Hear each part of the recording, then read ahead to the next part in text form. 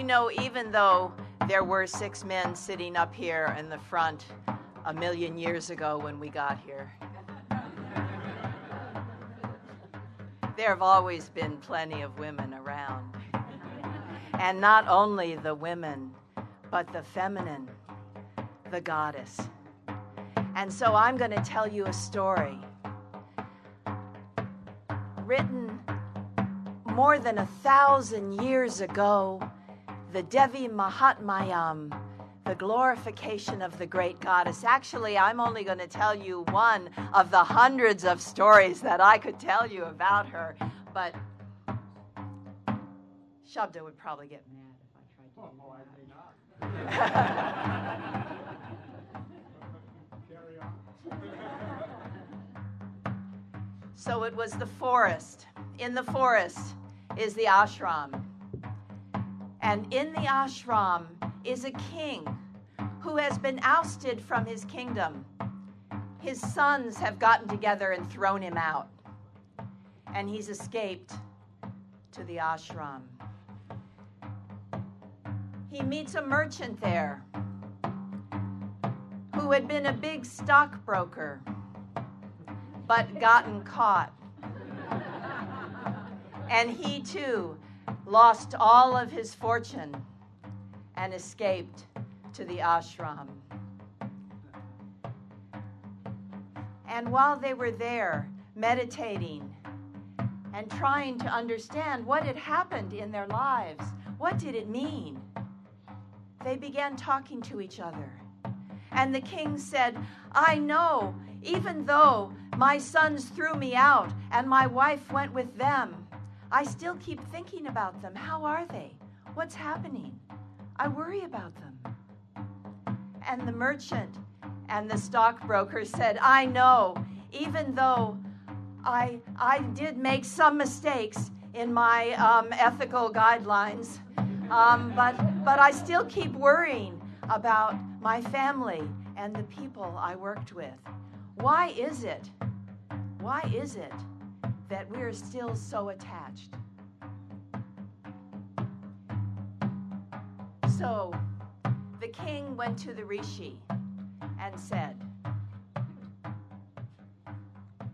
how is it, O best of sages, that this merchant has been disowned by his children, his wife, his servants, and yet he still is inordinately affectionate towards them? Both he and I, drawn by attachments toward objects whose defects we do know, are exceedingly unhappy. How does this happen then, sir? Although we are aware of it, we are still deluded. This delusion bothers me, since I am blinded and without discrimination.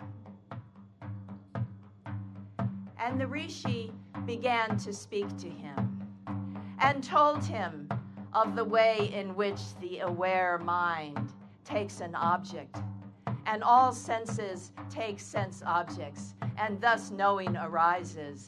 But I think we've already heard this lecture.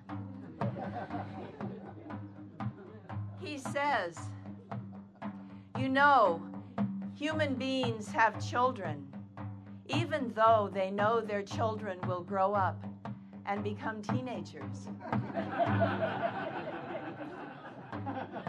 And we come to retreats, to Federation meetings, even though now they're already talking to us about leaving.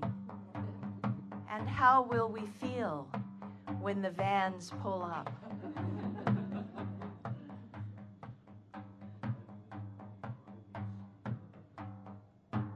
Yes? Arriving and becoming.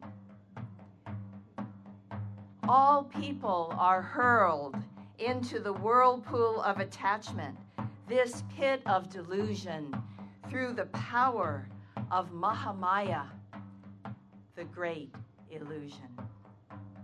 It is she who makes the existence of the world possible. Don't be amazed at this. Mahamaya is the yoga nidra, the sleep of Vishnu, Lord of the world. She deludes the world.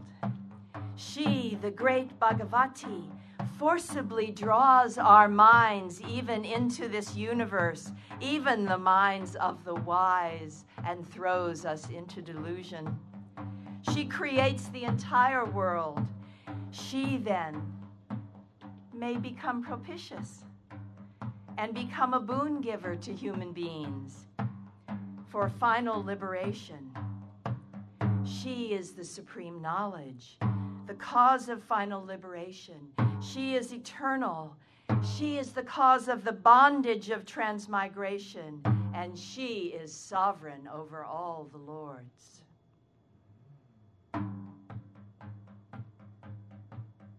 I never heard of her, said the king.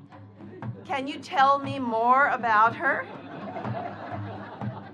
How did she come into being? What constitutes her nature? What does she look like? Where did she originate? I really think I should learn everything I can about her. And the rishi said, she is, as of course you all know, eternal, embodied as this universe. By her, everything is pervaded. Nevertheless, sometimes she comes and takes a particular form, and I will tell you this story. It was the end of a kalpa, and everything had been destroyed, gone back into that stage that we heard about, where the microbes within Mother Gaia were beginning their cycle again. The whole universe was covered with water, water everywhere. And the great serpent, Ananta, coiled upon the water, floating, and sleeping on his back is Lord Vishnu. Sleeping. Yoga Nidra, the sleep of Vishnu, fills his consciousness and his body, and he is resting peacefully. However,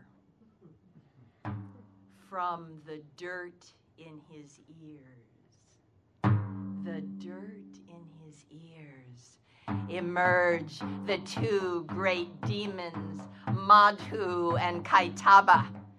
They crawl out of his ears and they look at him, and they look around, and they see that from the navel of Vishnu is a beautiful lotus flower which rises into the air. And on the lotus flower sits Brahma, Lord of creation, in mystic contemplation. Let's get him, they say. And they start sharpening their knives and getting out their swords. And Brahma sees them. He sees that Lord Vishnu is asleep, and he decides there's only one thing to do. So he sings a hymn of praise to the Divine Mother, Mahamaya, who makes Vishnu sleep. And he sings to her because he knows how much she loves singing. Oh, Mahamaya, you are Svaha and Svadha. You are the nectar, the great Om, the eternal and imperishable one, an embodiment of the threefold mantra. By you, this universe is born. By you, this universe is created. By you, this universe is protected, O Devi, and you always consume it at the end. You who are always of the form of the entire world, the grasses blowing in the wind, the ticks hiding in the grasses. At the time of creation, You are the form of the creative force. At the time of sustaining, you take the form of protection. And at the time of dissolution, you are the great destructive power. You, the supreme knowledge, the great ignorance, the great intellect, the great contemplation. You are also the great delusion. And he sang to her in this way, for longer than I will take right now. And he said, one special thing that I have to tell you. You are terrible. And at the same time, you are pleasing. You are more pleasing than all the pleasing things, and exceedingly beautiful.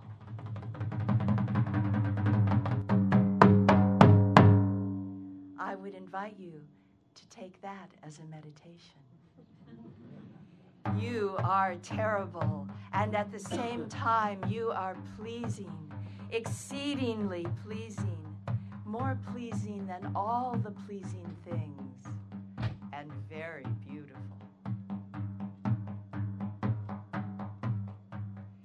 Well,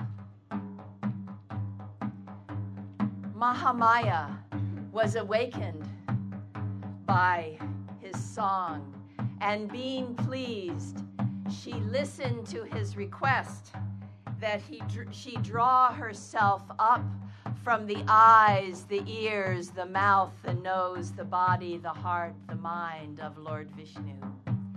And she pulled herself out, and Vishnu awoke.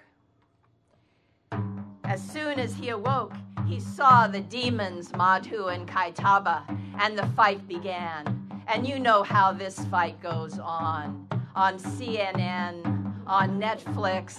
Every hour of every day you can see this fight going on. The bandits, the cowboys, every culture, you name it. And they fought for over 5,000 years. And Brahma became a bit concerned and whispered quietly to Mahamaya, could you delude them a little bit?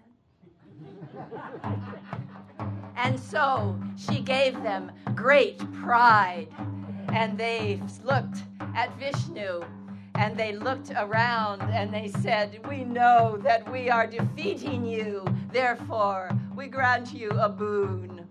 What boon would you like? And Vishnu replied, well, to kill you, of course. All right. You may kill us where there is no water. How clever they were, because as I told you, everything was covered with water. But Vishnu simply smiled, and taking his arm, he brought them up unto his thighs, and with his sword cut off their heads. Because after all, there was no water on his thighs.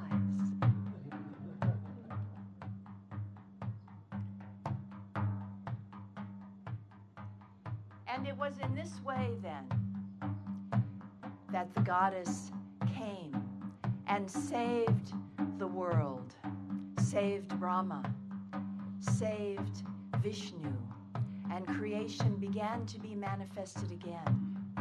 But there are so many other stories, fights, where the demons and the gods would fight for many, many years, and they would call upon her. And they said, O great goddess of the world, who comes to us as mother, we honor you, we honor you, we honor you. we call on your name. And they begged her, if we are in need, may we call you, may we sing to you, may we pray to you. And she said, of course. And so, this great chant. Do I have one more minute?